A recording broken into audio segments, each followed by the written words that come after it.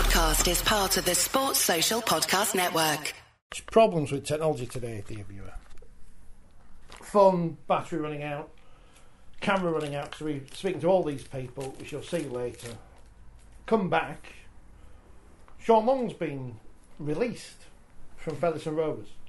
I should have started with Dewsbury, just say congratulations Dewsbury. There's our League One roundup this week, because there's no time to talk about anything. Because you're all waiting for us to come on air. I think we should start with Featherstone, because it's the new news. It is breaking news this evening. Sean Long's left Featherstone by mutual consent, which, if you look it up in the dictionary, apparently means sex. But James Ford in as interim coach. That was a good move from him from Wakefield. They've lost, right, so they're 8 points. Well, I've got the table in front of me, I can read it myself. They've won 19 of 21 games, so they've lost 2. That's maths for you. Points difference of plus 619. 8 points clear of Toulouse in second place. How many games left? Not many. They only need 2 more wins. Six. 2 more wins confirm, to clinch. I think. Right. League leaders shield. Eight. They've lost to Toulouse and Halifax, obviously yesterday. Both at home. Oh no, it's away at Toulouse, home. yeah. Toulouse is at home. So, I mean, obviously, he says the statement's nonsense, isn't it? Let me go to the statement, because it is not. I'm going to have to find this now, but you can't. I just don't understand how, when you're the top of the table, you've lost 2 games all season. You part company with your coach, #BlueWolves. Got to get the hashtag in there if you're a social media person these days. Here's what it says. Well, it tells me, I don't want to join your squad builder. Club statement, Sean Long. God, that website. We can confirm that we today reached an agreement with head coach Sean Long to part company with immediate effect. The club has invested significantly this year in Sean Long to ensure in Sean Long we trust, to ensure that we give ourselves the best possible chance of promotion to Super League in 2023. They are 8 points clear at the top of the table. The change in rules that come into effect in 2024 make it extremely difficult to reach this goal in the future. They've got a decent ground, haven't they? Mm-hmm. Decent facilities. Yeah. Solvent. Not sure whether they've got those flashing advertising boards. Those advertising boards. Share them with Keith, you can know in different ways. The rules that come into effect make it extremely difficult to... Anyway, blah, blah, blah, blah, blah, blah, blah. The board have backed this ambition by investing in a playing squad of Super League quality and have been disappointed, therefore, in this season's team performance against some of our promotion rivals. They've lost 2 games and are 8 points clear. One of whom was Halifax, which, to be fair, have just crept into the 6 with that victory. Not a promotion rival, I would have said. As we reach the countdown to the playoff series, we need to ensure that we maximise the huge potential and high quality of our playing roster, and we feel this change will enable us to make the required step up, which is required. We would like to place on record our thanks to Sean, blah, blah, blah, blah, blah. We would ask our fans to continue to support the club in their usual way, just as they did in such large numbers at Halifax, blah, blah, blah, blah, blah, blah, blah, blah. You can't make a statement like that when you've lost 2 games.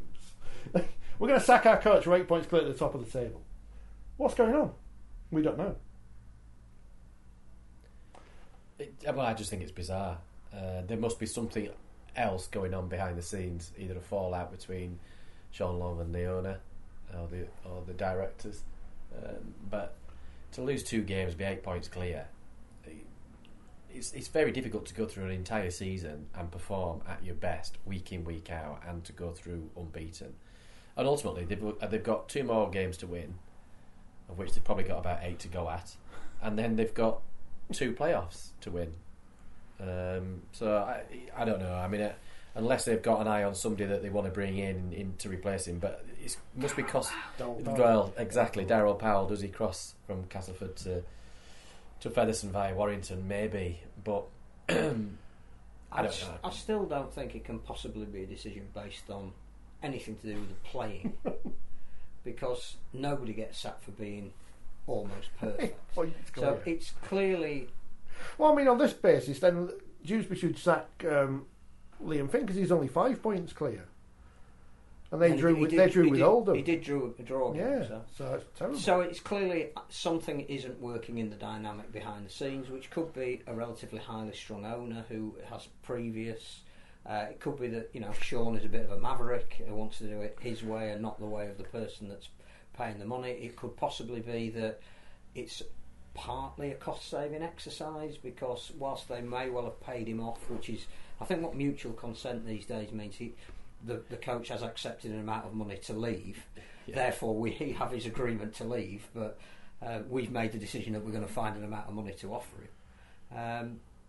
And it may well be that James Ford coming in, that there's too many cooks, and they've decided that it's spoiling the broth on the basis of one defeat. But I don't know how many years he signed in terms of a contract, but if you're Sean Long, there's no way you're going to accept anything other than paying up to the end of your contract. Yeah. Because there are no grounds that one would imagine, based on that statement there, for him to be dismissed, on performance grounds. So it has to be a fallout. I mean, as you say, there's so much going around with coaching change before we even get to what's happened on the field. But Sean Long has been linked with Warrington as an assistant to Sam Burgess. Now, if Featherstone have heard that there's a chance that Sean Long could be going to Warrington effective almost immediately, have they got their retaliation in first? Who knows? Andy knows. My mate's a Qantas airline pilot. He's just helped Sam Burgess carry his new Warrington Wolves backpack up the stairs of the London flight out of Sydney while he was on the phone to his old mate Longy. Andy there with the exclusive. I mean, that'd be picked up on some website soon. Yeah. News. Probably some sort of breach of Qantas security. Qantas, yeah. Do pilots carry the bags on for the? Andy, I'm not doubting the provenance of this story, but the pilot helped Sam Burgess with his bags. I mean, I don't know. Maybe Sam Burgess to Warrington, which the Jungle Drums, which obviously is Andy Last rather than Sam Burgess, but the Jungle Drums are getting stronger on this one, and so you go from Steve Price, experienced coach, with a track record, Darryl Powell, experienced coach, with a track record, Sam Burgess.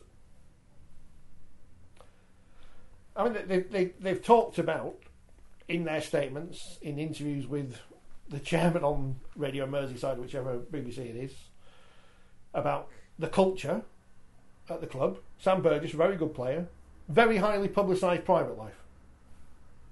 The two things don't necessarily match. How can you go from pursuing Justin Holbrook, who has agreed to come and then reneges because he gets an offer to stay in Sydney, which apparently is better for his family, understood. But Justin Holbrook, coaching pedigree, in Super League, proven. Just what we need, a guy to come in, take a mixed bag of talent and turn it into the potential that we hoped it would be when we signed it. Exactly what he did with St Helens. He'll need a couple of years maybe, but he's the guy we want to build the team around. Or we could go down the route of signing Greg Inglis and various other players who had a profile. Who was the England Rugby Union player? Oh, Luther Burrell. Luther Burrell, who again, not saying that he didn't deserve a chance in Super League, but that was a signing as if to say, look at us, we're making a signing, rather than how does that signing fit in with what we're trying to build and do. And it's almost like the same with Sam Burgess. Oh, that'll get people buying season tickets. That'll get us loads of coverage in the media. But he hasn't got a track record in coaching.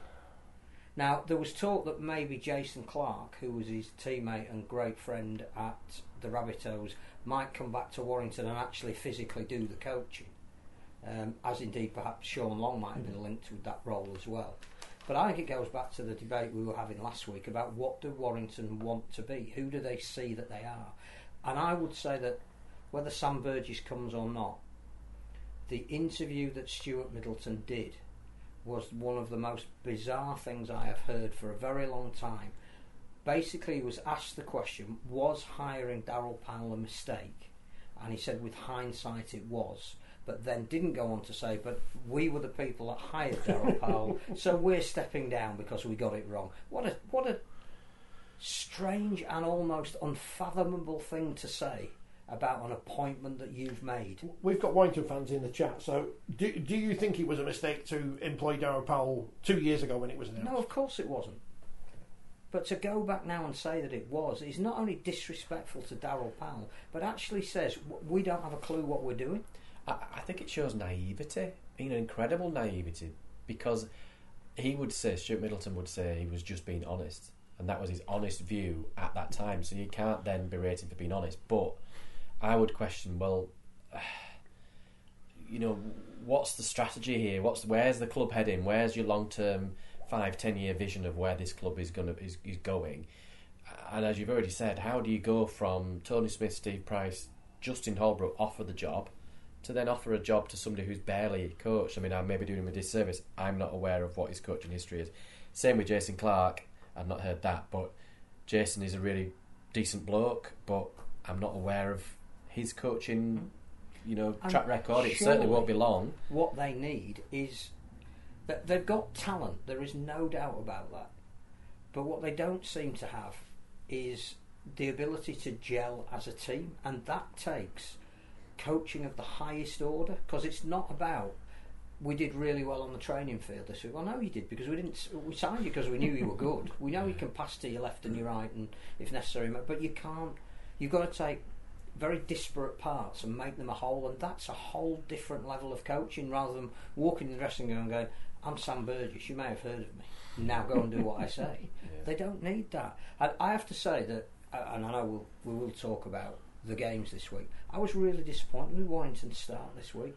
What a dreadful performance it was. Because I said last week on the programme that if they come out and play well, it shows that they weren't playing for the coach, and they were disgraced for doing that. But they didn't do that. They were dreadful again. They made so many mistakes in that first quarter, and again without against the good side, obviously. Catalan were terrific, but you give them a mistake, they'll score, and suddenly you're 18 points down. You're not going to win that game. There didn't seem to be the hunger and the passion. Now everybody's talking about bounce back and rebound, and I didn't see one.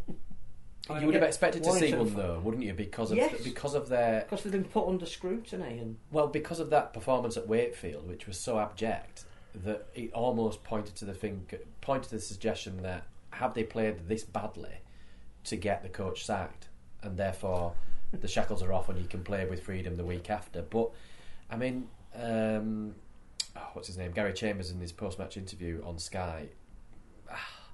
He was just saying what he would have anticipated saying before the game. His comments to me didn't reflect what was seen on the field. I didn't see a great deal of effort and desire. I've seen the willingness in the dressing room. I think the fans wanted to see that willingness on the field. I think he was when he was talking there, he was talking to the players in that he was saying, "I've got your back," which was not what Darryl Powell was saying the week before or had been saying. I think that's what that spoke about to me was, look, we're in this together as a collective. I'll support you and I'll defend you. And I'm sure he was probably saying different things behind closed doors, but you would have expected to see a bigger upturn in performance than what they showed against Catalan. Appreciating that Catalan are obviously top of the table, but I don't know. I mean, when he talked about they were all non-exec directors, Stuart Middleton, and the only sort of director they had was the CEO, Carl Fitzpatrick, and I don't know. I just questioned the direction of the club when I was listening to what he was saying. From the outside looking in, I always felt it was a fairly well-run club. But listening to the interview, I think they've got some great initiatives, but that doesn't necessarily mean that they're focused on performance of the first team. Yeah. Like we were also talking, and I know we will more, about women's rugby league at the moment and the clubs that are successful and those who are at a different level at the moment. And the backing that they get from senior management. And we were fortunate enough to be in Brighouse this afternoon at the previews for the Challenge Cup. But both Leeds and St Helens women said independently how much the club had done for them, how important it was for them to be allowed to play on the home ground, and how that elevated it a level. All the backing that they get in terms of S&C and physiotherapy, and how they're made to feel part of that one club. Wigan are doing that, and they're showing an upturn again in their women's team. Warrington aren't doing that. And I think, again, it's like, what is your focus on? Are you trying to build a club that includes everybody?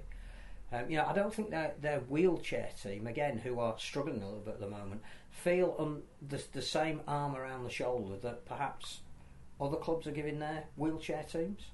And I'm not saying that this is why they're not winning in Super League, but it goes back to the question that we both raised. We did last week, and you just haven't. Who are they? Who do they want to be? I just think, what's the overall strategy? Yeah. Where is that club going? They've done some great initiatives. You said it. PDRL and the tour down under. They sent academy players down under. Yeah. There's lots of good things going on. Lots of good things that you can see that Carl's doing in terms of trying to raise the profile of the club, which are all very good. But how do they fit under that strategy? Where are they heading? And for me, the interview with Stuart Middleton didn't answer any of that. It raised more questions. Absolutely, it raised far more questions than it did give answers. And I just thought, has anybody given Stuart there going into that interview any PR guidance about what are the kind of questions that you're likely to be asked, and how do we answer them as a club? Because, as you've rightly said, he almost pointed the finger at himself and his board by suggesting that it was the wrong appointment. It wasn't the wrong appointment. No. And nobody said at the time, there's something questionable.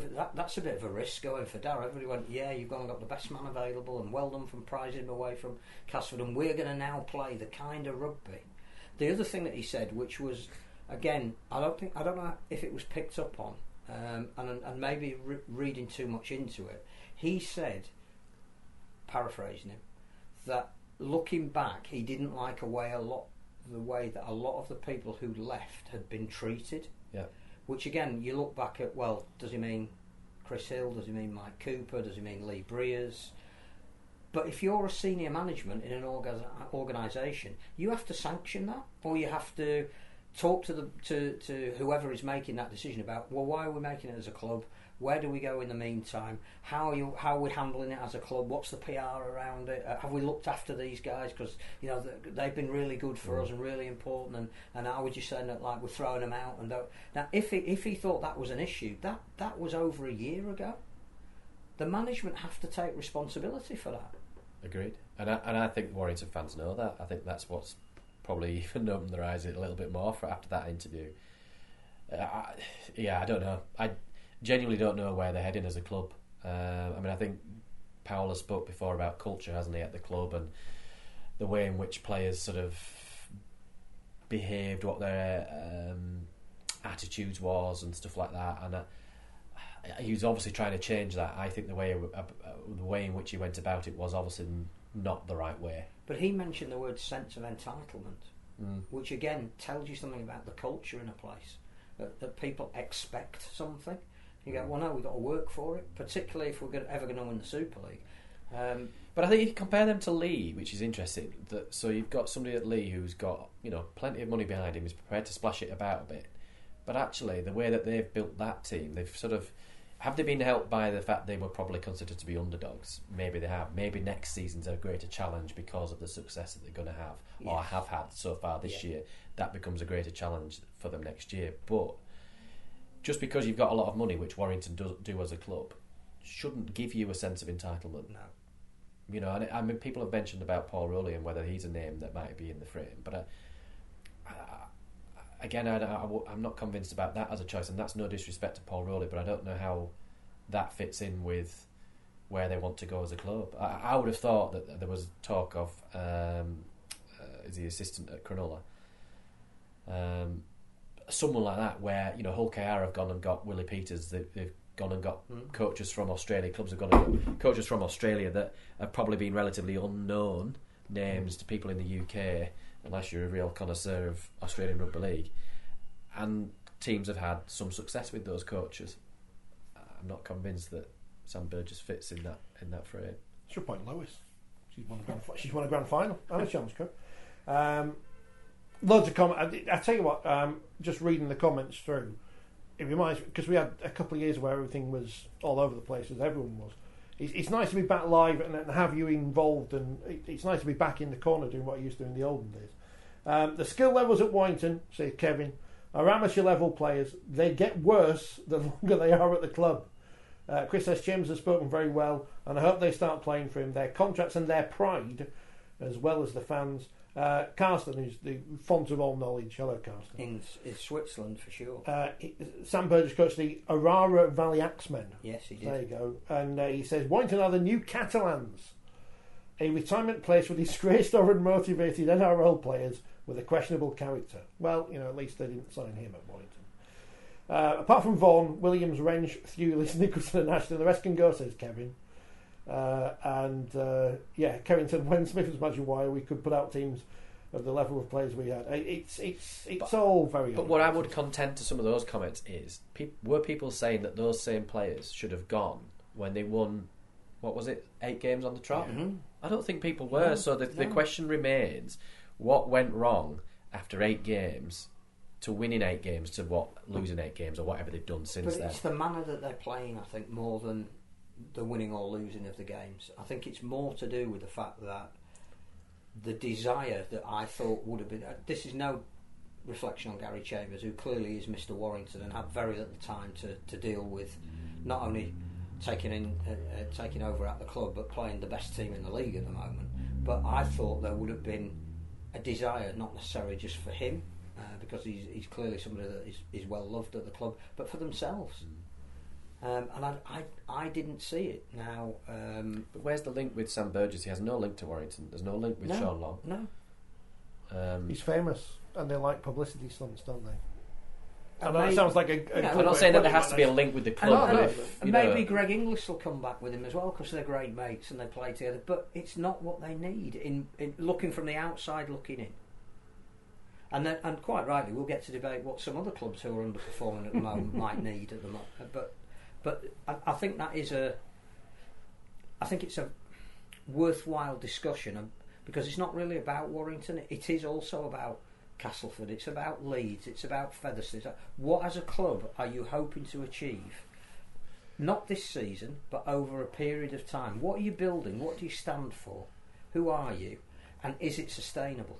Because there's absolutely no doubt that St Helens at the moment are going through an interesting period with a new coach, which was always going to happen, and with some players who are irreplaceable coming to the end of their careers. And it'd be really interesting to see if they can maintain that performance on the field with the necessary change that they're going to have in personnel. And it won't be easy. And any sport will tell you, very rarely happens, that when you've had a group of people who have achieved together over a long period of time, that's what you've built.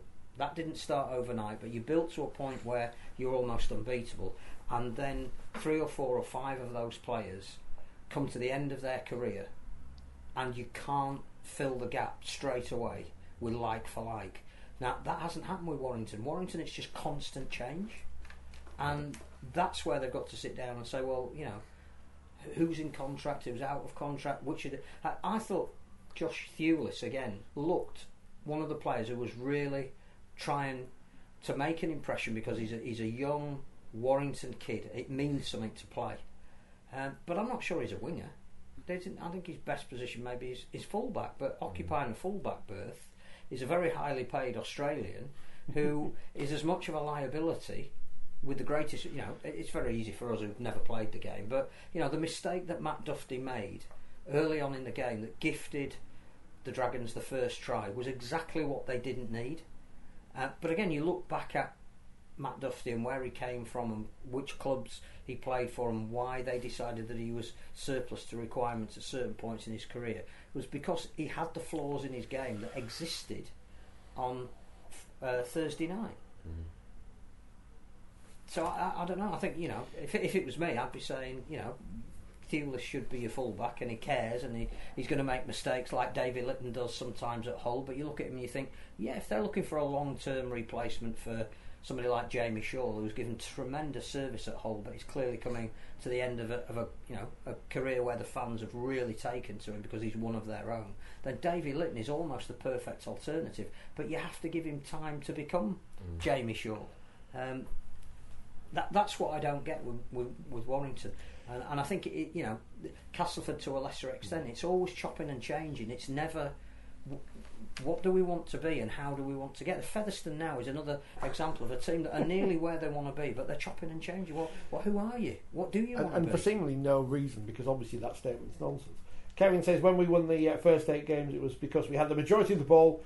As soon as we didn't have it, we looked very fragile and let easy tries in. So we knew that when it comes down to the big games, we'd crumble. That right-hand side, Kevin. I would recommend, if you want a more in-depth rant stroke analysis of the Warrington situation, that you go and listen to the last What Would Brian Bevan Say, which is hilarious, in the bit where someone tries to they take calls on Zoom, which is brilliant, but someone tries to prank them with some pornography. So do listen to that, because it's very funny. Their opinions are those of fans, so they have strong opinions on things, but it's very good. And watch Tackle Bags, because I'm on it. All those Leeds in Crisis t-shirts at the wholesalers, can we change the print to say Warrington, says Andy? When we were at Proper Sport... I don't think Leeds are out of it No, yet. when we were at Proper Sport, we did have a range of t-shirts for every club, just on the off. I don't know how many we sold. I know we sold a couple of these. Can you not get one where they sort of have Velcro? I just take it, Or just have all the teams on them and just put a little asterisk saying delete as appropriate. We even put it in French for Catalans. I don't know how many we sold. I know we sold a couple of the Pyongyang t-shirts because someone wore it at Wembley, but... Just going back to the Warrington Catalan game, we shouldn't brush over how well Catalan played, because they had some key players out, including McAlorum, who dropped out on the morning of the game. But they are now playing to such a highly defined structure that it doesn't really matter who plays. Yeah, I thought Da Costa was fantastic coming in. It could have been McAlorum, but the belief that they had, that when they got where they finished sets, how that aggressively they wanted to defend, that how their key pivotal players got their hands on the ball more than anybody else. So it's no surprise that Tom Johnson and Tom Davis are playing so well at the moment, because they've got guys inside them like Tyrone May and Mitchell Pearce and Sam Tompkins who just know how to manage a game. I thought they were sensational. Down on troops, wasn't flamboyant particularly, but you looked at some of their forwards, Roman Navarrete, just outstanding, without taking the eye. Just like, it's Navarrete again, taking one of those drives, and it was a workmanlike performance, wasn't it? A professional performance. Everybody knew their job. Yeah, and I total think that's contrast to Warrington. I think that's why they have to be favourites in the competition at the moment, because they are pretty solid. I don't think they played to their best of their ability on that night. Obviously, as you say, they had players out, but they still nevertheless put in a very good performance. And I think the other thing is they're going to get at least one, possibly two home semi-finals. Last year, the game that really disappointed them more than any other was the playoff game, because they'd done everything to give them a chance to go to Old Trafford, and they'd never factored in losing at home. Yeah. So I think if they get back to...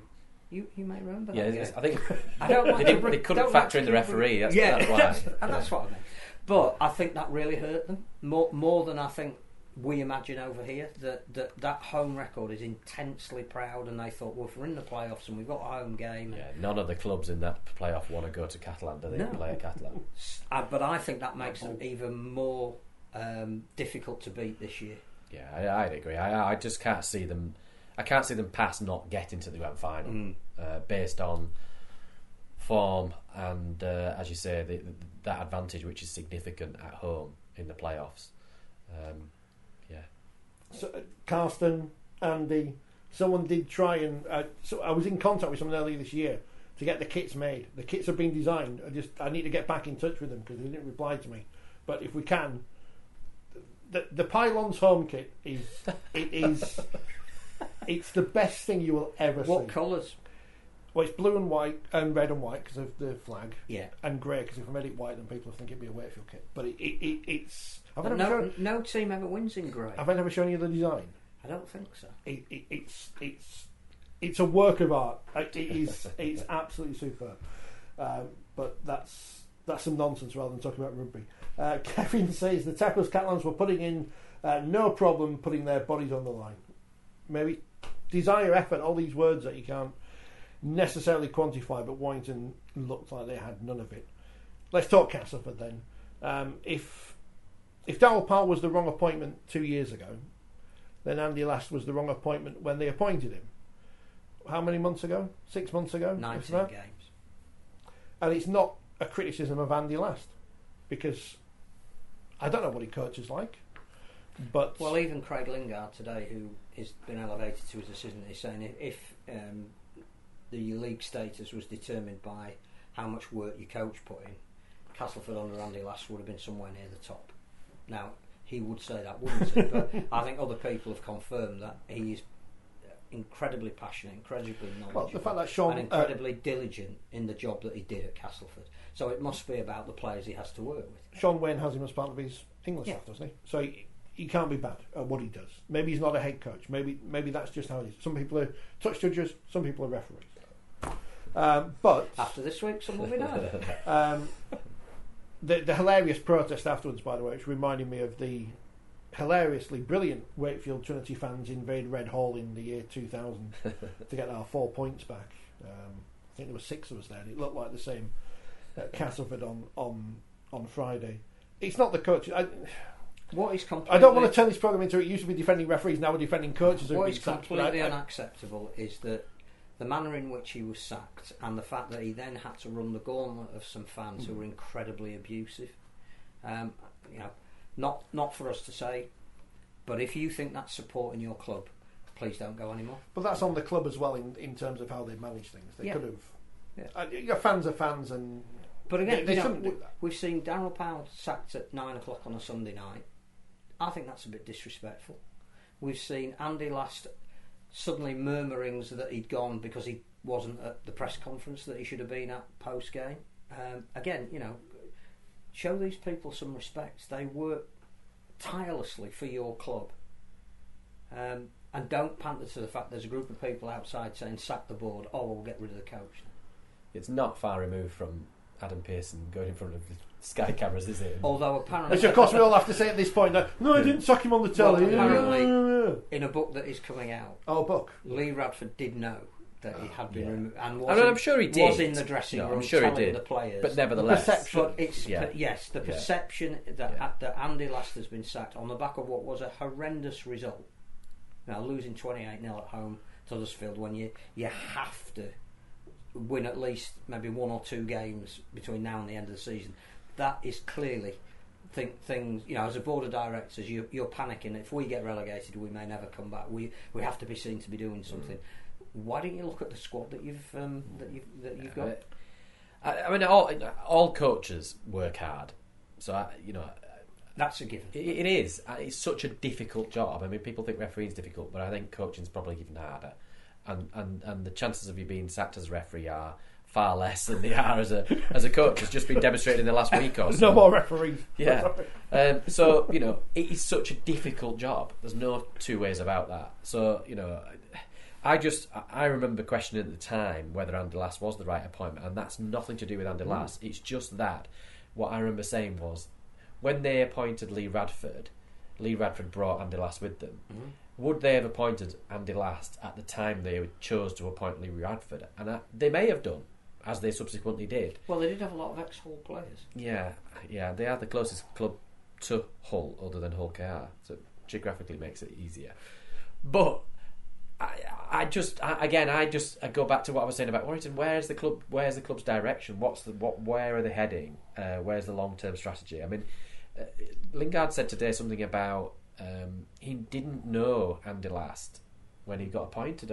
I find that slightly odd that you appoint somebody that you don't know. How can you decide from the outside looking in? Or whether who has made that decision? Well, is he a good coach? Well, he must be, because they're doing pretty well. But there's so much that goes into coaching that unless you have inside information as to how that is operating, who's pulling the strings, who's making the decisions, then I'm not entirely sure how that works. So we'll come to Blake Austin in a minute, because that's another strange decision, I think, even from Castleford's point of view. That hints of panic. That's like, can you get us enough wins to? And again, keep who us made in the that division? decision? Because Andy Last said I didn't know anything about it, and Rowan Smith said I didn't know anything about it. So it's clearly been initiated by the management of Blake Austin, but somebody's made the decision that that's what we want. So coming back to that in a minute, what I find difficult to understand with Castleford at the moment is the issues around the club are greater than the playing staff that they've currently got. So the ground is still an issue. We now have grading. You're looking at most clubs, even in the Championship, are trying to do things to say we've taken on board the fact that this grading is coming in, whether we like it or not. We appreciate that we need to put the spotlight on ourselves. There are certain things we need to do, things we need to initiate within the club. I don't see any of that at Castleford. And they're going to come back and say, oh, we've got planning permission in for a ground. But somebody posted a picture the other day of Richard Wright on a digger saying, we are getting our new... That was 2010. And yeah, they may have a planning permission in again at the moment, but I still don't see within the club where they are moving forward, how they are in a better space than they were. You know, the fall from 2017, when you include that COVID wiped out virtually a season, is remarkable.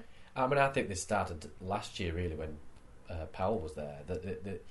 The squads you have to change your squad every year, bit by bit. You can't make wholesale changes, otherwise you lose what you've built. Oh, you can't let contracts all run out at the same time. That's what I mean. You have to have contracts ending at different times or in different seasons to allow that change to sort of almost organically happen. Because they've ended up having a squad. Bradford's inherited a squad that's an ageing squad, and then he probably added to that by bringing some older players from Hull. Yeah. Maybe that didn't help, but.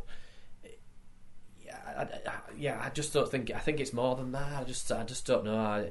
They offered him a 2.5-year contract. I remember saying this at the time when they offered Andy Last a 2.5-year contract. I thought it would be 12 months or next season, 2024, plus the remainder of 2023. Or take us to the end of 2023, and then we'll review it again. Yeah. Why would you offer 2.5 years? That's bizarre. In the way that Wakefield were ruthless in getting rid of Willie Poaching at the end of last year, and particularly when he'd been in interim charge and they'd not won a game. Yeah. So what had changed to make that the right appointment for the club? And again, I'm not trying to do a disservice to Andy Last. I'm just saying that somebody above him who's making those decisions, how do you rationalise making a decision, appointing a coach that hasn't won a game, and then appointing them on a 2.5-year contract? They've now sacked him, and we'll have to pay up on that 2.5-year contract before they bring somebody else in. I think you also, if we're talking about culture, and we spent a long time last week, because you weren't here, so I had to talk about it for longer than we probably would have, about what does culture mean and how do you define it, and you know, what's it based on. I think you go back to a week before the start of this season and the Joe Westerman incident broke, how poorly handled that was by the club in terms of what message are we sending out. You know, there was a 3 or 4 line press release saying we have dealt with it without saying how they dealt with it, really. And he played the first week of the season, and you just say, what does that say about us as a club, about the fact that the players can behave in whatever manner they like, because underlying the tawdriness of the video that so many people saw, what was a player doing out on a bender a week before the season started? Now, that's not in any way to talk about Joe Westerman's talent. He's clearly one of the most talented guys that we've had in recent years. He's got a fantastic pair of hands, literally, as we saw in the video, and couldn't resist. And also, it's like the Brian Bevan episode. It's borderline, isn't it?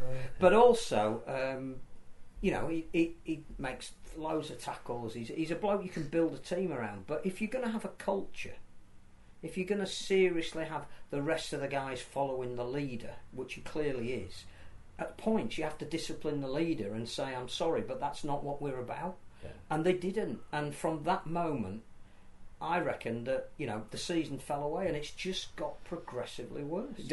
Culture to me is all about details, and all the details matter, and that's the smallest thing for the time that somebody turns up for training, whether they turn up in the right gear, how they speak to one another, how they interact on social media, whatever it may be. Everything has to run through. There has to be a constant theme that runs through everything. Everybody throughout the club. That's not just players. It's the board of directors. It's everybody involved in that club. They all know where they're heading. They all know what their standards they have to meet, etc. And that to me is what culture is about. I mean, I remember seeing some things on Salford when going back probably a couple of years, and they sort of built their culture, if you like, on the fact that they were a, in inverted commas, small club, small budget, but you almost play to that by saying, yeah, okay, we don't have facilities that some of the bigger clubs have. But what we do have is we have a work ethic, we have standards, etc. And by building that and everybody buying into it, and if they don't buy into it, then there's consequences for it. Then you get everybody pulling in the same direction. As soon as you get people within that group, whoever they may be, that don't, and it's allowed to continue, that's when it breaks down. Particularly if it's your senior people. Yeah, it's the one where the younger kids would be looking up to. Completely. And I think to turn that around to a team that have done it spectacularly well, that's Lee's USP this year. We had the pleasure of speaking to Edwin Apape this afternoon, who is a... I'm going to try and get that video out as quick as I can. Apart from the fact that he's a lovely man and we've got great viewing figures in PNG, hello PNG, hello Paul Moresby.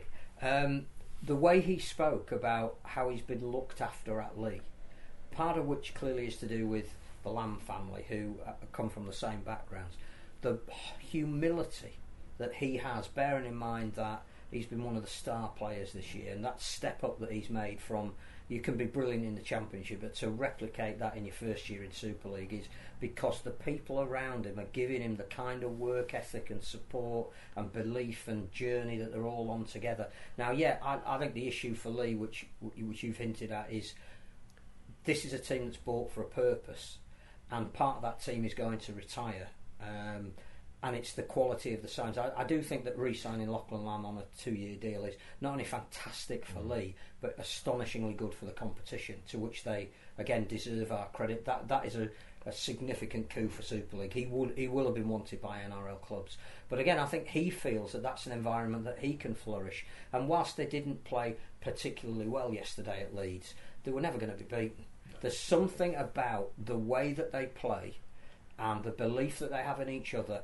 And again, we're talking about that. Let's compare Joe Westerman and the role model that he may not be at Castleford to the lead that John Asiata gives in the same shirt number. Everything revolves around him. You know, you're in a tough spot in a game. He'll take the carry that matters. He'll make the tackle that matters. He's not. Don't mention his tackling because they're no, come out. But it's not illegal. No. But he's not demonstrative. He is a leader by example, and I think when you've got enough of those players in your team and it's sprinkled through that Lee side, then the ones who are potentially errant, who have got history of that, fall into line. That's what I'm saying. They're not all choir boys. No, far but from it. They're all buying in. They're all buying in to whatever they've decided as a group. Yeah, which comes from Adrian Lamb, who is really strong. Yeah. And I have nothing but, if he isn't the coach of the year, then something's seriously wrong. I know Steve McNamara's done a brilliant job with Catalan, but Adrian Lamb is the totem around all of this, what all of this Lee is built. And he accepts whatever Derek Beaumont says. Well, my concern is that obviously Lee not too far away from Manchester. He's been down to the old Granada studios and been in the Coronation Street props cupboard and got as much leopard print that Bet Lynch used to wear. I think we came up with a better idea at the press conference, which we discussed with Chris Chester. I think Lee should take the field with a live leopard. Actual leopard. Yeah. On a leash. Because they haven't announced who's presenting the cup or anything.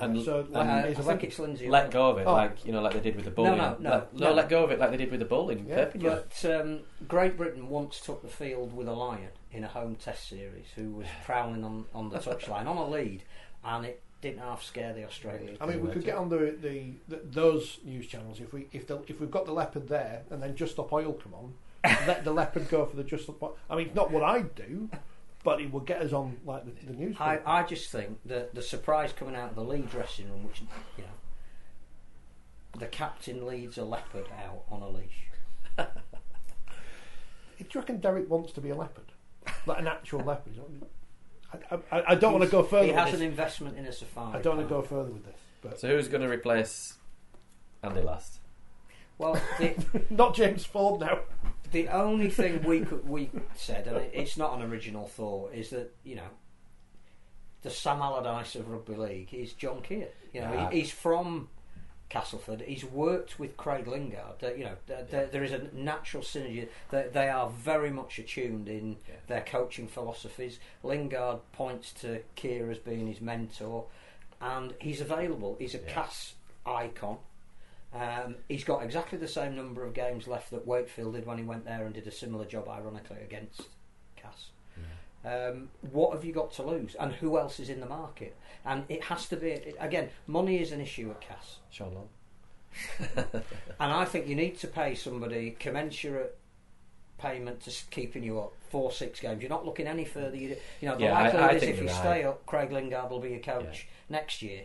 But get John Kieran, get the two of them working together, win 2 or 3 of the games that you need to win, and then look at it again. I agree. I can't see anybody else. No, I agree. I think they'll make a temporary appointment to Keir to the end of the season with Lingard, and then the review at the end of the year. And I don't know what they'll do from there. And Lingard does the coaching. Now, whether he would have to relinquish his Batley role, because at the moment he's doing 2 jobs. Yeah, and I think once they've been to the 1895 final, you can almost imagine that happening. You could passing the reins on and passing it on to Mark Moxon, who's going to be taking it anyway. Yeah. And they're going to. I think they're going to be involved in the playoffs.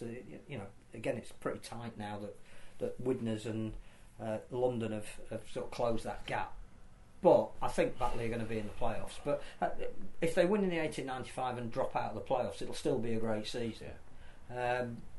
I can't see any other alternative. I'm not getting cocky about the game coming up in a couple of weeks, because I'm concerned now because people think Wakefield are favourites for it. Well, they are, because you're at home. And neither of these teams can win away. We don't win anywhere else. But you mentioned John Keir at Wakefield. Do Castleford have a Jason Demetriou in their squad? Because as important as John Keir was off the field, well, they're going to have a Blake Austin. Demetriou was a proper leader in some bad times off the field with players passing away and such. So a real galvanising force. He will find a reason, and his reason may well be he is Mr. Cass, and how much it means to the town, and all. You know, he might be able to get that extra few percent out of the players that are there, but a lot is going to hinge on Blake Austin, because clearly they haven't bought him not to play him. So they're going to have to use him as the guy that everything goes around. And I'm told that one of the reasons he has ended up at Castleford is because he's very close friends with Gareth Widdop from when they were at Warrington together. And when Widdop heard that Austin was dissatisfied with perhaps not being offered a deal at Leeds for next year, and his management were looking to try and get him out at Headingley, that it was Widdop that was partly involved in saying, if he's available, we should go for it. Well, that Widdop-Austin link-up, it just could be vital for 6 games. They don't have to produce anything more than maybe winning 3 of them. And Gary Hetherington helping Cass out, because he's Cass lad. He's also that's the other conspiracy. I don't think he's helping them out. I think. What are you saying about Blake Austin? No, I think I think the coach at Leeds, if he indeed is the one who makes the recruitment decisions, which is another issue, has decided that he's next season he wants a different half-back partnership, because he inherited the one that he's had for most of this year. Now it leaves Leeds really short for the remainder of this season. But you're not going to win anything anyway, so. Well, I'm not. Well, no, you're not. I mean, you're Leeds on this phone. You are. You're the personification. You are Ronnie the Rhino. I'm going to get the head. Bring it in. What will also be interesting is whether Leeds let Luke Hooley play for Batley in the 1895 Cup, and I suspect they're not going to. I think that. Come on! I think that Craig Lingard suspects that as well. Oh, come on, Leeds! That's just what I was thinking when I was watching the game on last night. When I was watching it, and I thought, is he going to play? Oh. The problem, I think, he's got a week off. Why can he not play? Well, because they haven't got Richie Myers. Richie Myers is buggered, yeah. And being a Leeds player and being paid by Leeds, then Leeds will look at, well, who have we got going into our next 3 or 4 games if Myler isn't there? Oh, want to give Luke Hooley a run. Can you imagine the resentment that would cause for Luke Hooley as a player if Leeds turned around and said, we're going to deny you perhaps the only chance you're going to get in your career to play at Wembley? I'd let him play. I agree. He could get injured in training. He could get injured walking down the street. Of course he could, yeah. Steve says, Justin Morgan for Cass. Why is Justin Morgan being linked with all these jobs 10 years after his last... Justin Morgan will get appointed. I can't see Justin Morgan. I don't think he'd get a visa quickly enough to come over here. They need somebody who'll take training. There's only one appointment for me, and that's John Keir. Yeah. And it's till the end of the year. Have local media interviewed... Dave Woods yet? Not Dave Woods off the telly. Not Dave Woods, the other Dave Woods. Because they linked him with the job earlier in the year. Adrian Vowles would be fantastic for Cass, but he's not going to get here in time. And if they get relegated, it doesn't matter who they're in the market for. I can't see them coming back if they get relegated from the Championship. I think they would be behind so many other clubs in terms of the grading criteria, never mind not being able to afford a squad that would be as competitive as, say, a Toulouse if they're left in that division, or Bradford and the direction that they're going. I just think they would have to prepare themselves for a period of time in the Championship while they did all the other stuff around the club that they're going to need to do, if indeed they've got the money to do that and the current owners have the will to do that. So I think they can't be linked with anybody other than someone who can start tomorrow. You can't get Dave Woods off the telly. He can't be cheap enough, can he? He could start tomorrow. He's got the cup this week. After the cup, I think that's what potentially makes that Wakefield Cast game an even bigger game than it was arguably in 2006. I mean, I touched that game in 2006, and it was obviously the last game of the season, so there was no other opportunities to gain points, which clearly there is in this game. Which is why this shouldn't be called the £1 million game, no, because there's 5 games after it that could change the picture. The thing is, that is a game that has to be won if you're Castleford. You have to go to Wakefield and dent their current very good home record by winning that game, because not only do you go 2 points ahead of them, but psychologically that is massive. Now, who is the guy who you're going to get in the dressing room? And this is exactly why it equates to what we were saying about Sam Burgess. Sam Burgess walks into a dressing room and says, "You know me, I'm Sam Burgess." You go, "Yeah." John Keir walks into that Castleford dressing room and cries his eyes out because it could be the death knell of Castleford if you guys don't put everything on the line for me. And they win that game at Wakefield. He's a part of the way to doing the job. And he's got the man, Scully. Must rate himself as the favourite. He's going to play what's in front of him, vision and awareness. I have to say, he's not loved at Castleford. Tackle, kick, pass, run, whatever else he says. He once was denied a try at Castleford, which he's never forgiven the referee that day for. Who was that? I can't remember who the referee was, but I think it was Colin Morris possibly. But I think he intercepted a ball and was called back for offside. And he got sin-binned, and he's sin-binned? Don't like the lane. Not for dissent again. Don't like the lane. No. They don't like him. Who does? No. Why don't the coaches make recruitment decisions at clubs? Madness, asked Kevin. Yeah, but does it happen in football? Now there's the director of football. The money men, directors of football, the coach will always be asked, I think. There'll be input because they've got to coach the person. But if a club want to get someone, then the club will initiate that. I know from talking to Brian McDermott, for example, that he identified some players that he wanted when he could see that that great Leeds team was starting to come to an end. In fact, I don't know if it's common knowledge, I'm not breaking a confidence, but he wanted Jared Warrea-Hargreaves to replace Jamie Peacock. So he can recommend that to the club, but if the club can't do a deal or Warrea-Hargreaves falls outside of the pay structure, it's not going to happen. And I think that's just how it works. In a salary cap sport, some of the decision making has to be from what's the bigger picture. It can't be, we need a halfback, I want him. It's like, well, how does that fit in? I think that's obvious, but I think what that person's trying to suggest is it almost seems like there is even zero consultation with the coach. I don't think it's zero. And they're just being bought. It's not zero. No, I'm sure it's not. But it's not quite as simple as is the in the old days. Leeds sell Blake Austin, and funnily, Johnny Lomax is lining up in a Leeds shirt because Jack Myerscough has just said, "Who's the best standoff in the game?" And, well, just what's that Australian at Salford? Croft. Yeah, how much does he want? And what's the transfer fee? Yes, he's here.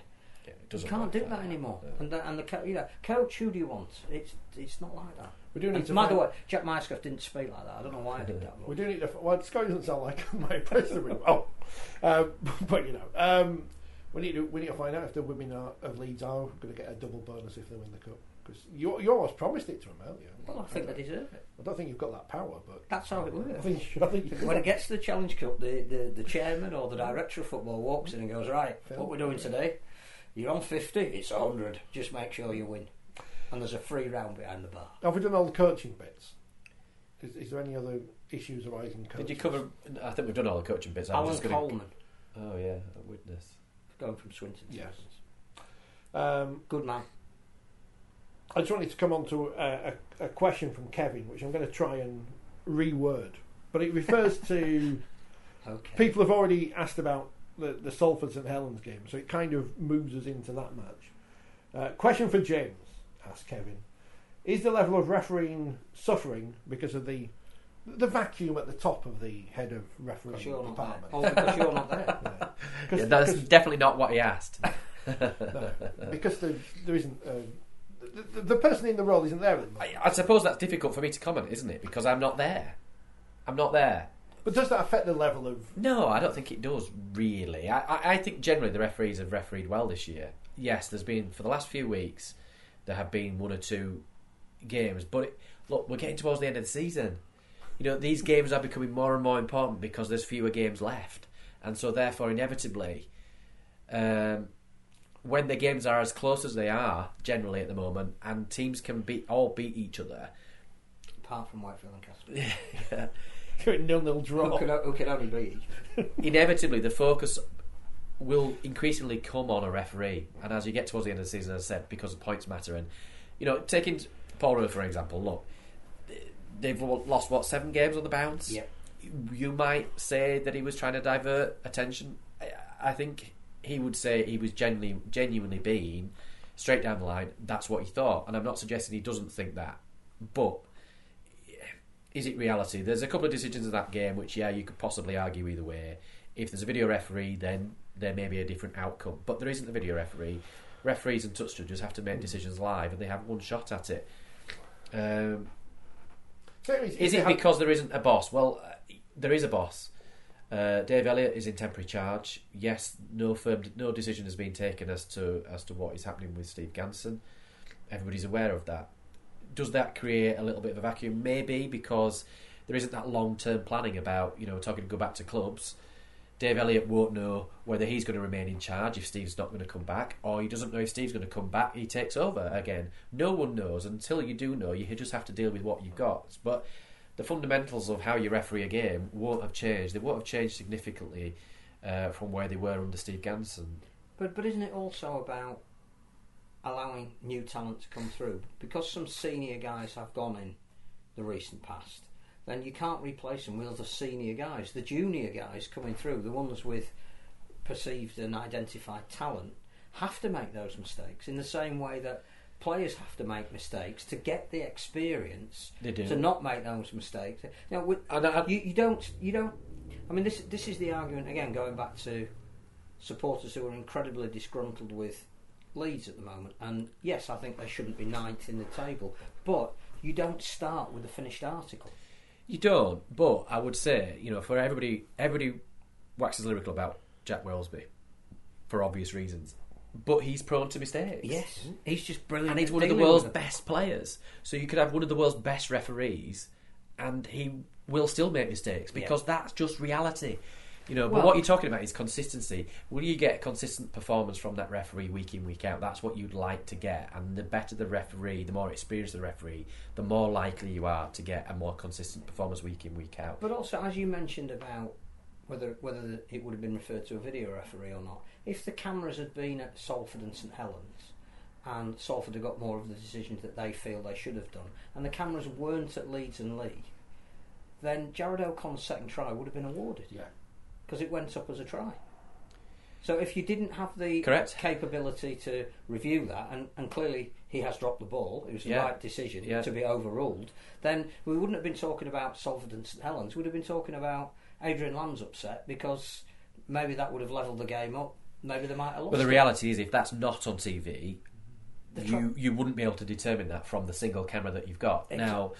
Now, on the Salford game, the touch call, that a video referee could not assist with that decision.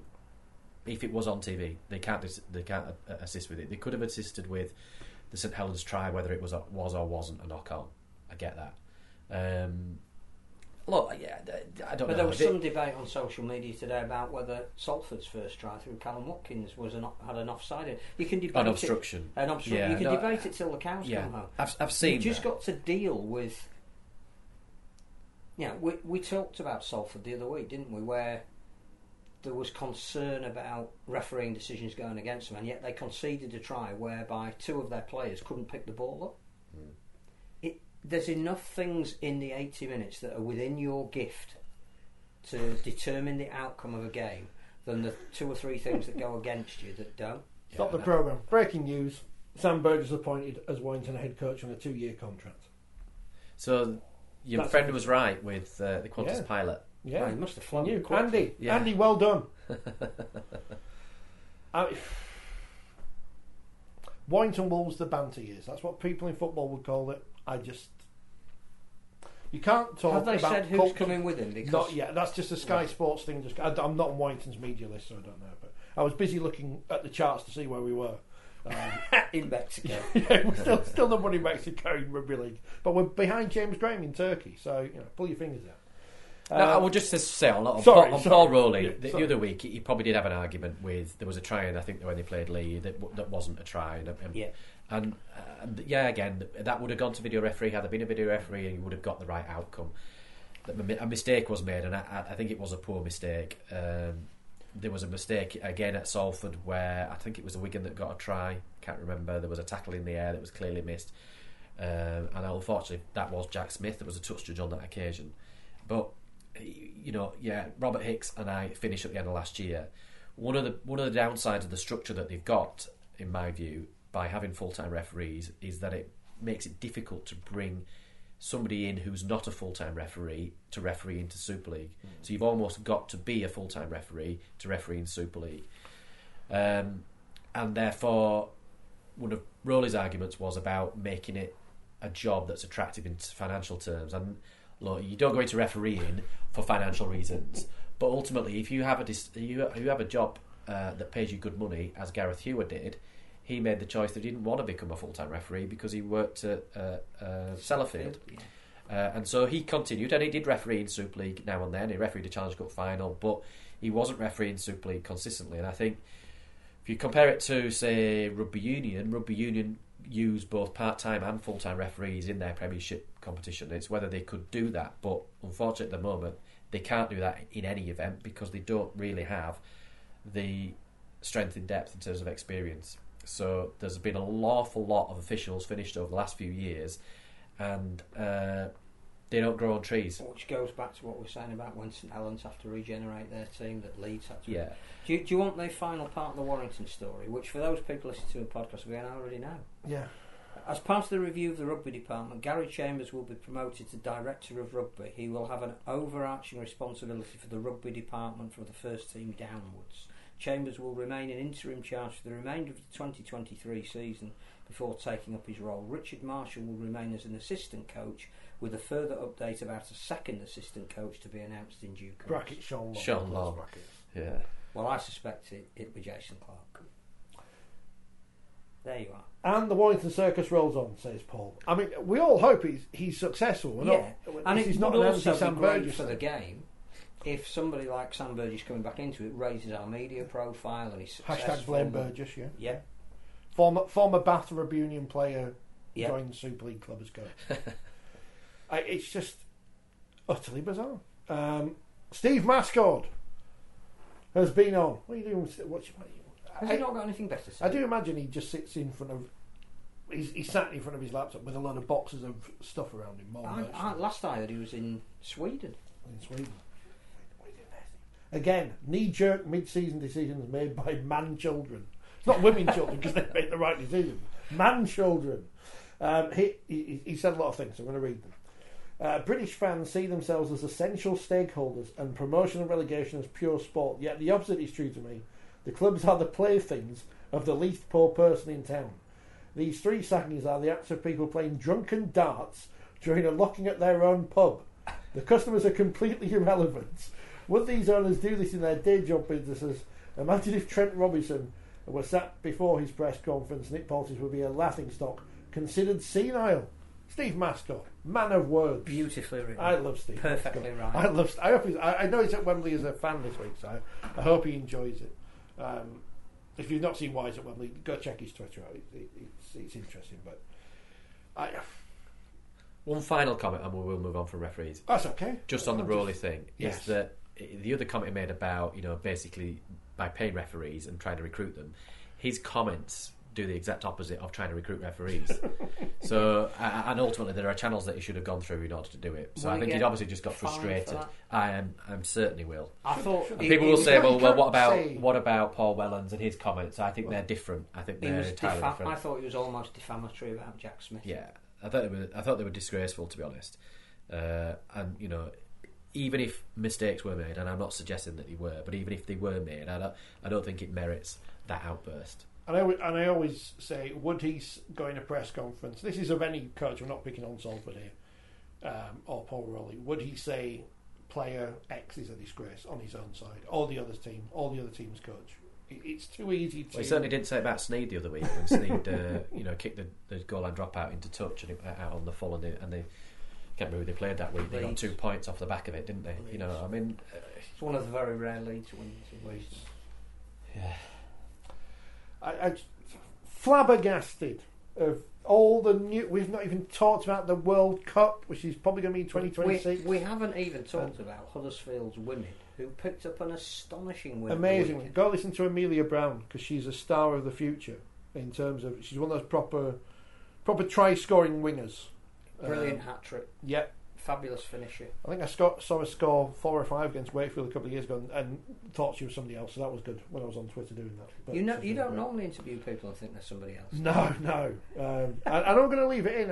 I called Simon Great Scott earlier, but because long-term listeners of this program will know exactly why I've done that. It won't be Warrington's year next year either, says Steve. Oh, come on, Steve. Come on. What if he is the missing piece of the puzzle? It's certainly one that will get lots of publicity, and I would certainly come from the opinion that, you know how... Can we expect Russell Crowe at Warrington? No, he could be there. You know how Derek Beaumont is everywhere, and he's always everywhere. Win or lose, he's around, isn't he? He's always front and centre. He's got a profile. And you can have your opinions on him. I'm not a massive fan of everything he does, but obviously he's doing a great job for the club itself, and they're at Wembley, they're doing so well this year. This might be their only chance of winning, and when we talk about their team for next year, it doesn't matter because they will always have this. But win or lose, he's there. He is front and centre. He is the public face of Lee Leopards. You can't say that for Warrington and their CEO, who was everywhere at the start of the season when they're winning. He's on telly, he's on podcasts. Why he was on the Super League podcast, I've got no idea. Taking select media out for a meal. He's everywhere, and they're losing, and he's not everywhere. Which games do we want to talk? We talked about a few of them. I mean, there's nothing we can't talk about Hull Wakefield because we weren't there. We were both at Leeds. Neither were Wakefield. No, so Wakefield don't win away. And we were off the bottom of the table for 2 days, and now we're back bottom again. Terrible. Sat the coach. Hull have found a whole new team. Well, they should be fined. They should be fined. And they've earned the right. I would have done the exact same thing because it's really interesting going into the final that the teams that picked predominantly their first teams won, and the teams that made wholesale changes predominantly lost. Now Batley didn't make too many changes, but again, talking to Craig Lingard this afternoon, clearly a lot of them had their mind on what's coming up, which is perfectly understandable. But Halifax were the opposite. It's like, we're going to go out and beat the league leaders because we want to take that form into the final. So 3 teams are taking great form into the final. 3 decided that the occasion was more important and allowed that to dominate. I mean, I know that Lois Forsell was really upset with the way that Leeds women played, but they've drawn a line under that and said no, it would be a different team playing at Wembley, and you're more interested to look at the track record for those teams that have done that, and then the result the week after. Yeah, I think in terms of fining, I can remember Doug Lawton as Scoey's best mate, sending an entire reserve Leeds team, I think it was to St Helens, and getting beaten by over 60 the week before going to Wembley. Got fined, and there was huge outcry, and he basically said, I don't care, we're going to Wembley next week. But isn't this why they introduced the 21-man squads, because it went back just to stop. We're going back to Sean. I just think Hull KR earned the right to do that. Yeah, and if they wanted to sacrifice effectively 2 points, which is put them nearer to the edge of the playoffs, that's their inalienable right to do so. Yeah. I also think that Wigan need a lot of credit for the manner in which they went about winning that game, because that's that is a complete no-win situation. If you win by 60, well, you should have won by 60. If you only win by 30, you didn't take it seriously enough. They did the job that was expected of them. I also want to praise Lee, which I think Rowan Smith did, for saying he did. Kept the integrity of the competition forward. Now, forget whether Lee had which is a dig at Hull KR according to the papers today. No, it's not. Forget why. Lee have a very small squad. They have very little manoeuvrability. They do, but I did go on the website to have a look at their squad. They do have some. They could have made enough changes to protect some of their key players, and they chose not to do that. He also spoke about what they are, who they are, their DNA, the whole culture thing, which is why I think he's done a brilliant job. And he wanted to keep as many of his players out there as he could, because they want to take whatever they've got inside their bubble into Wembley, because they felt that was important. So those contrasting ways of approaching the final make even more great storylines and more exciting about these games coming up. I think the other thing, just very briefly on the Leeds and Lee game, I do think it was a poor game, but the criticism that Leeds got for lack of creativity, Lee scored 2 tries in exactly the same manner that Leeds did. There was no more creativity in the Lee team than there was the Leeds team. Very, very easy to, Owen Smith's not the man, and the team are disappointing and everything. Even Adrian Lamb said in his press conference that Leeds had a difficult week to lose 2 senior guys out of the spine of that Lee spine has played together more than any other team this year, and it's no coincidence that they know their jobs to absolute perfection. When you, and I'm not going to make an excuse for Leeds, they should not be where they are in the table, but they have plus 57 and only 18 points. They're in virtually every single game they've played this year. They're just not quite good enough to turn those matches within almost 1 score from defeats to victories, but they're not a million miles away. You two have real lives, so you will not have spent... Why do you have a pretend life? Yeah, I mean, since 1993, I've been playing Football Manager and Championship Manager. And... I thought you said wives, not lives. Well, wives as well. Well, no, partners. I was going to say, I definitely don't have a wife. I didn't know where that was going. Although I do sometimes say to Stephen, I may as well have married a woman. But anyway, that's a different subject. Different podcast. It was pride in Leeds. I am the manager of Dundalk and have been for 6 years now, not in real time in this game. When I come up into a match in the Champions League and they've got a rubbish game against Derry City the week before, stick the reserves out. So I would do exactly what Willie Peters did. I don't think they should be fined. I really don't think they should be fined. But should the RFL be seen to? No. Fair enough. I think those days are gone. The listeners will understand. I'm looking forward to the press release about your mutual consent departure.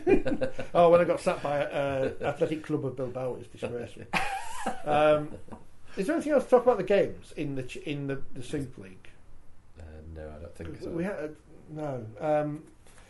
League One, Championship. Barrow 6, London 26. Batley 6. Getting tough for Barrow to play 2 games in 6 days. Having won at Bradford, then Bradford went. But that was an astonishing result that we didn't get time to reflect on. That Barrow won at Bradford. Amazing. Halifax beat Fev. Coach Saka, Simon Griggs, got his name right this time. Winners also leaving at the end of the season. Everyone's going everywhere, aren't they? Winners won at Newcastle. Swinton beat Keighley. But you see the crowd at Newcastle. Yeah, I just wanted to make mention of that they had a real big community day. They had a festival. They had the North East Men's Premier League Grand Final. They really involved the community in that, and yes, they got heavily beaten. They're not quite out of it yet in terms of trying to get out of relegation. They still need to find 2 more wins than anybody that's about them. But 2,000 on a Saturday afternoon, it's a good crowd. Mark Aston will be glad he's not at Featherstone, not for the first time in his career. I don't think he'll want to go to Whitehaven again. No, 32-20. Eagles are in a bit of a wobble, aren't they? But they're still. Didn't Whitehaven beat Sheffield at Sheffield? Remarkable. Terrible news to Keighley though, because they're now second from bottom and a point off Barrow. And worse points, very bad points. It was over 100 points more. That was a massive win for Swinton. Yeah, absolutely enormous. And again, I think that. And the result for Whitehaven was even worse than for the teams around, because Whitehaven are now on what they're on 16 points, so a couple of points ahead of Swinton. I reckon York, even though they held Toulouse close, are in a run at the moment, but they're not going to get dragged into it with 18. There's fewer clubs in that contention at the bottom. You're basically, I think, from 10th down to 14th. Whitehaven, Swinton, Barrow, Keighley, Newcastle. Those are your clubs, but with 2-point gap from 16 to 14 down to Whitehaven down to Swinton. Pressure's on those sides at the bottom, is it? Keith and Barrow, Swinton. Barrow's points difference is very good if it comes down to that as well. I think we've so much to talk about. I would talk about the TV deal, but apparently it's going to be announced soon. Or there's going to be news coming out soon. Mid-July, end of July, we're now in August. Week after next, we were told. So I'll talk about streaming and stuff next week because there's too much stuff going on. Well, we think it will be next week that it's announced. So it makes sense. What do we know? Don't know anything. League One. Another coach that we didn't mention, Oldham. Yes, Mike Ford's in. Stuart Littler's out. Stuart Littler's gone. Yeah. Who I thought might go to Widnes. Yeah. In fact, it's Alan Coleman. Yeah. Could go to Fev. Could go to Swinton. Could go to Swinton. Can't go to White. Merry-go-round. But again, that's the owner putting himself in charge. Yeah. I mean, at least. But I get that because it's a new owner. It's Yes. a new owner who didn't appoint him, so that's different circumstances, I would suggest. But was that mutual consent? Probably. Oldham won at Cornwall. Dewsbury beat Workington. They are the champions. Congratulations, Dewsbury. Did they get one of those shields that is in Nigel's old office? Did they take those from Redhall to wherever it is in Manchester? The Hurricanes beat the Scholars. Go on, the Hurricanes. North Wales 28, Doncaster 22, and Rochdale 22, Hunslet 35. Mentioning Rochdale's reminded me, Abigail, our fan. I mean, she likes me and Phil. Anyway, well, I don't know about me. She's not met you yet, James, but she's got her first try. She's got her first try this weekend. So well done, Abigail. One day maybe you will be at Wembley, which we do need to talk about. Watch the women's game, Abigail, because she'll be even more inspired. In the Women's Super League this week, Huddersfield upset Leeds, and the scoreline flattered Leeds, 20 points to 16. And yet, if Leeds had kicked some goals, they probably would have won it, but they didn't deserve to. No, and I had to make sure that Amelia went in to do the team song because they were starting singing it while she was out there talking to me. I said, "No, go in there, come back. I'm not going anywhere." York beat. But they remembered it was. I know. 2 years, I think, since their last one in the Super League. So, well done them. York beat Warrington 58-10. York have got a new team song after their games apparently because they put a video up of it. Barrow beat Cass 76-0. Feathers overcame Leeds 20 points to 16, and Salford beat Bradford 30 points to 4. Good season for Salford. And Saints beat Wigan. Yeah, and Saints beat Wigan. We like Salford, and they are. There's a gap as much as there's a gap at the top of between the top and the bottom of Group 1. I hadn't realised how big the gap was in Group 2 as well, between the top 4 in Bradford and Cass. But should we talk about Wembley? Because should we mention the World Cup first? I was going to say the international game is worthy of mention because it was quite a significant announcement from Singapore. The proof of the pudding. We should have got Troy Grant on Twitter. I mean, he's standing down. Yeah, I know, but he replies to everything on Twitter, which he shouldn't do. I mean, it's all well and good saying we're coming here and we're doing this and we're doing that, but we've all seen artist impressions of stadiums that haven't been built. The headlines of it are. We know now that the World Cup will be in 2026 in the Southern Hemisphere. We know that the women's and the wheelchair will be unaffected. The men's will go down from 16 teams to 10 teams. The women will then have their own standalone World Cup in 2028, and eligibility for the men's World Cup, you will have to be of full member status to play. Behind that, and leading into the revised international calendar, is that they want to beef up regional qualifying to give as many nations as they can the chance to play in something called the World Series, which is undefined, where it's going to be, who's going to play in it, who's going to cost it, that kind of thing. But the idea would be to give those nations the chance to not only play each other in meaningful games, but to get up to full member status. They're playing something under the World Cup to become qualifiers for the last 2 spots in the men. This is only men's. You don't have to be a full member to play in the Women's World Cup. Are there current full members who do not deserve, but they don't live up to the criteria of full members? Yes. So will the IRL will they reduce their membership? What they have to do is there is a parallel here to bringing in grading. It has to work 2 ways. That if you don't live up to the grading, you have to. That's how we get promotion relegation. So yes, fulfil enough criteria, you'll get promoted, but don't, and you get relegated. So I think.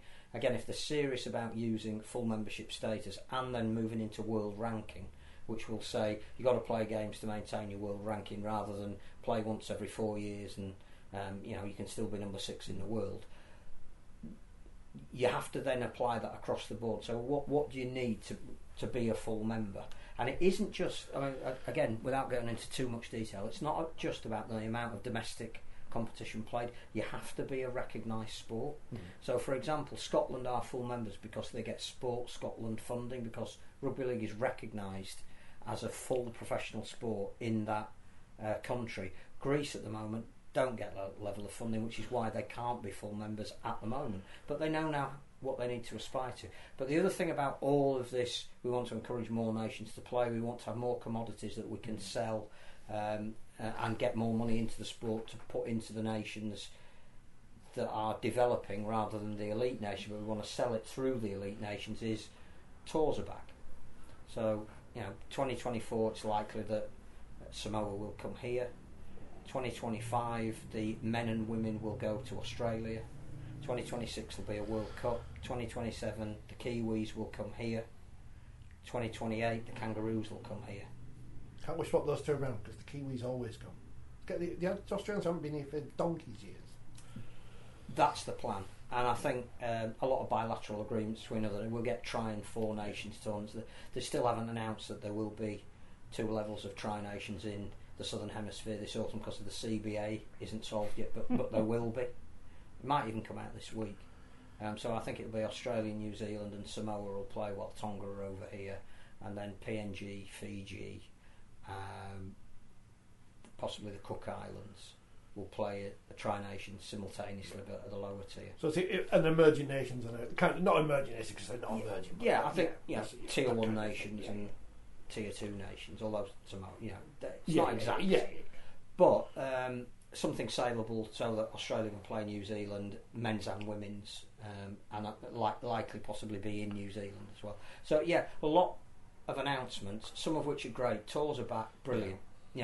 If we can plan that far ahead, fantastic. Did the French do us in extending the World Cup when they couldn't manage it?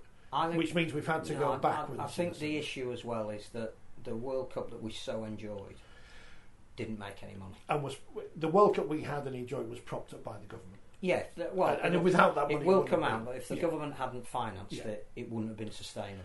So I think we set a template there, which is brilliant, and that template for the next World Cup is being carried on. But we with the greatest, it's an article that's just been written for the next Forty20. With the greatest respect through a nation like, for example, Jamaica, there hasn't been an obvious spin-off of being in the World Cup. It's fantastic they were here. It was a great story. We want them to play internationals. We want them to continually be able to get to the point where they can qualify for a World Cup. But being in the World Cup was just nice for the period of time that they were in the World Cup.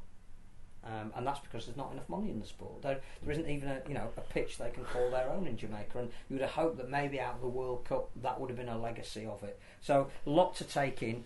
Read all about it in the next issue of Forty20. There's a lot of similarities with the Commonwealth Games situation, isn't there? About that. And the Rugby League World Cup. Yep. So many similarities. I think people shouldn't get lost in the fact that it's Rugby League and it's putting on major tournaments is incredibly expensive. And that appears to be in a much more perilous position than we are. Yeah, no, I think also with less teams playing in it, you concertina the amount of time it's playing, which saves money. I think you get better quality games. I think when they had a structure where you had, I can't remember what it was it a 4-team? You had the super group, the super group, and then the other groups.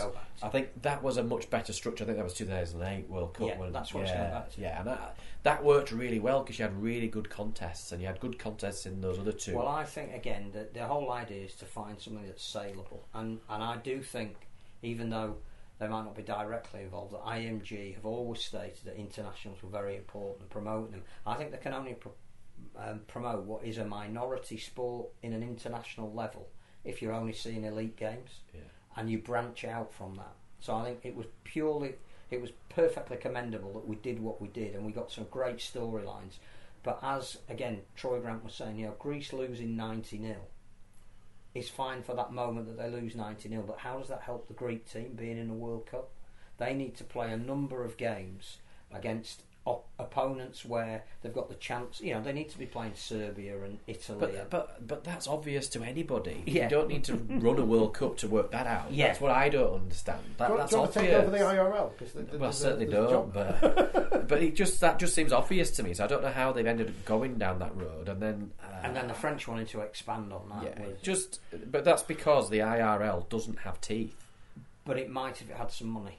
And that's what it all comes back to. It all comes back to money. Yes. And back to money. The other word coming back from Singapore was that a very important player in what has been agreed and discussed was Peter V'landys, and he has a real commitment to the best of the international game to promote it and bring money in, and then he's absolutely passionate about filtering that down. But that's inevitable because But they haven't had that support from the NRL. No, but many occasions. And that's ultimately why you end up with the calendar, because basically the NRL are on board. Yes, yeah. And it all relies on the NRL. And they also produce most of the players for Tonga and Samoa. And I think, Richard, you're right that we've had calendars issued before that haven't come to fruition. I think these calendars will, and that's a step forward. I think the nebulous bit is the World Series and.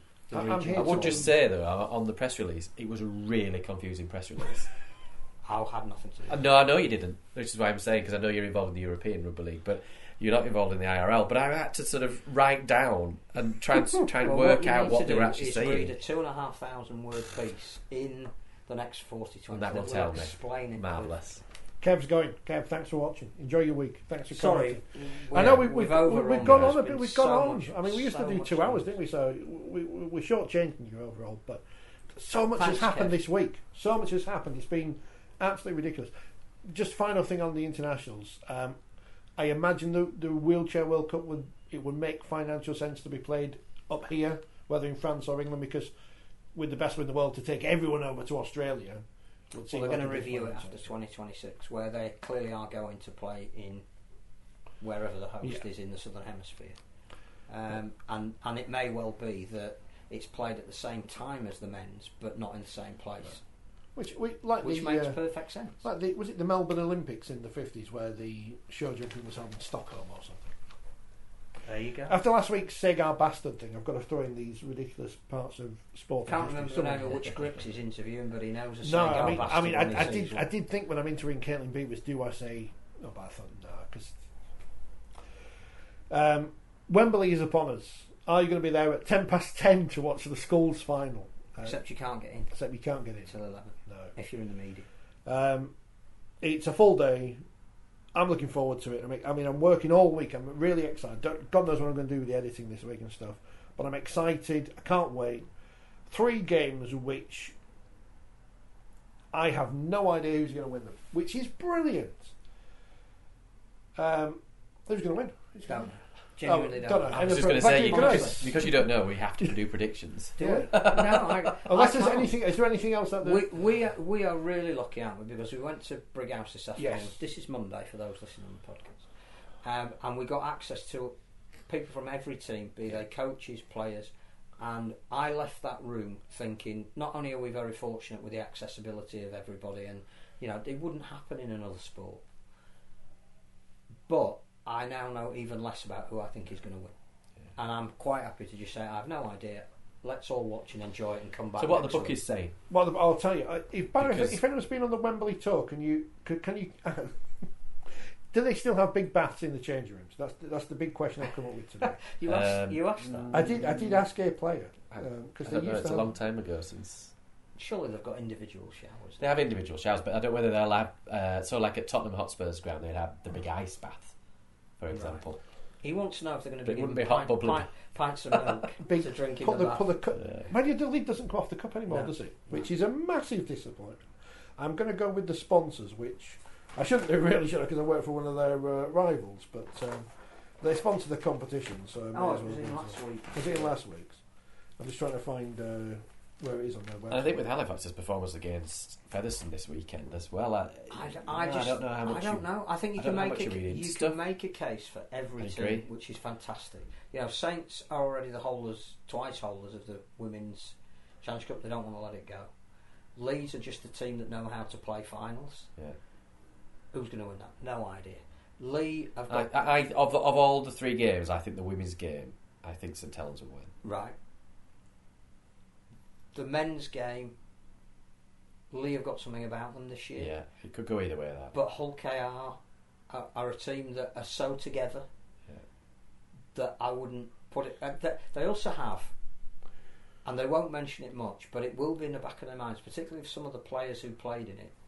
They need to vanquish the memory of 2015. Yeah. So there's two great stories there. Can Lee come up from the Championship, winning the 1895 Cup, to then winning the Challenge Cup? Unbelievable story. And then you look at the 1895 Cup, you go, well, Halifax obviously are in tremendous form to have got Sean Long sacked. And Batley have built their whole season around getting to Wembley. And getting to Wembley is not enough for them. Knowing Craig Lingard, it will be... I think that's why, if I was going to say, I would think Lee Batley as St Helens would be right. But I just think you're a very brave man. Yeah, I agree. I could get all three wrong because we had the same conversation on the semi-finals, and I think I got 2 out of the 6 right. So who knows? I think more importantly, 60,000 people are earmarked to go, which is 10,000 up on last year. And is that partly because we've got different teams there, and also partly because more neutrals? Yeah, people. It's new clubs there that are clubs that haven't been there for a while, and people don't know who's going to win. But also clubs that are liked as second clubs. You know, with the greatest respect to, if it had been a Saints-Wigan final, you would not have got Warrington and Leeds fans going. No. But I think there's a lot of people going, Lee, okay, I think I'd quite like to be there and watch that. I know I can have another 2 games as well for the same £25. Then brilliant. You know, I do think that there'll be more neutrals. That the buy-in from all of the competing clubs will probably even be higher than some of the established clubs, because they, as you say, haven't been there for so long. And Hull KR haven't won it since 86. They haven't won it since 71. Fantastic, isn't it? Brilliant. And everyone forgets Hull KR winning the Silk Cup plate because no one remembers the Silk Cup plate. 1997. Yeah, against Hunslet, wasn't it? Was it a bomb scare? Bomb scare. Was it? I was on the school trip and we were stood outside waiting. And they had to get changed in the Wembley Conference Centre, and we got stuck in there. Missed the main game. Well, not missed most of the main game. Yeah. So Saints -2, Lee -6, Batley -2. They're the favourites for their games respectively. Those are the 3 that I said, weren't they? But you not can a lot see in it. two. Not a lot in it. I think they said the women's game of the 3, didn't they? -6 to St Helens. I mean, but I think it would be hilarious if all the games went to Golden Point. That really bugger everything up. So I'm always a fan of chaos. Particularly the men's game, because there's not much time after that men's game if you allow for sweep up all the confetti, lifting the cup and the medals between that and the 1895. I don't know where they warm doing up. the press conference and the mix down. Halifax and Batley warming up behind the fireworks going off as St Helens or as Lee or Hull KR celebrate. I think what we're all looking forward to is a great day for a billing. Yeah, with lots of likeable people involved. Weather is scheduled to be good. Yeah, which it normally is on Challenge Cup day. So the other thing we were talking about in the car going over to the press conference was that if you're talking of the men's teams, they're both coached by halfbacks. They will both go out to play attractive, winning rugby. They will not be trying to wrestle their opponents into submission, and I think there'll be a great spectacle. You'd like to think so, yeah. I think we'll see a lot of points as well across the afternoon. Yeah. May the best teams win. Yeah. The best teams will win. A referee will not make a mistake to determine the outcome. Have they announced who it is yet? No, it's usually Tuesday afternoon, I think. They haven't announced any. Go on then. Never mind who's going to win. Who's going to be the referee? I don't know. I think as well as Rob Hicks is coming back again. It'd be no surprise probably between Liam Moore or Chris Kendall. I don't know. See, there's another opposing teams that we don't know who's going to win. Is it going to be Liam or Chris Kendall? What do you do with your medals? You know, when you get a medal, I don't know why they give you them. They're shoved in boxes somewhere. Because it's not as if you've won or anything. I know it's an achievement to referee in a fight. I'm not saying it's not an achievement, but it's a memento, isn't it? You haven't framed it. It's not on the wall. No, not sold them like I don't even know where they are. With the match day programme open at your name, a little medal hung over. Definitely not. No. The only thing I've got framed is my Rugby League World Cup final shirt from 2008 with a medal. But I haven't. No, I haven't. I keep meaning. I kept thinking when I finish, I'll get all these medals out. They'll all need to be cleaned, and I have to put them in some sort of frame. But I'd have to find them first. Being cash converters in Dewsbury. Been melted down for a scrap value of about 5 pence. Oh, that's not harsh on you. That's harsh on the RFL. I need a programme upsetting the RFL. The world isn't it all now, Phil. So we will be there on Saturday, all day. So stay tuned. All the we will be frantically. Well, I'll be frantically writing a magazine on Sunday, which will reflect Wembley. But we'll get video up throughout the afternoon on Saturday. Hopefully, we'll do something live at the ground. I'm not sure logistically how we can do that yet. Not in terms of doing it, because we can do it. It's just in terms of time. By the time we've got in and got set up at 11 o'clock, I don't know. I'm hoping we're the first people there. If you want to be the first person there, I'll leave early enough to make you the first. I don't want to leave that early because I'm working the night before. But we'll go straight from work if you want. Sustenance. We've got to get some sustenance on the way down as well. I think we'll manage that. Yeah, but it's going to be great. Men of a certain age will definitely need to work out where we're parking. But if you're going, enjoy it. We'll be back on Monday to look back on it. Might be tired. Yeah, I think we will be. We'll have another interview up later next week about the wheelchair challenge. We don't mention the Wheelchair European Championship. It's not out still tomorrow. Oh yeah, sorry. I forgot. I didn't break the embargo. No one told me, so I can't break an embargo if no one tells me. Right, we're off. Thanks for watching. Enjoy the week. Keep an eye on the channel. Loads of stuff coming up from today, and I'll try to get Edwin up happy up quick because he was really good. So good luck to everyone. Safe journey and safe journey back. Sports Social Podcast Network.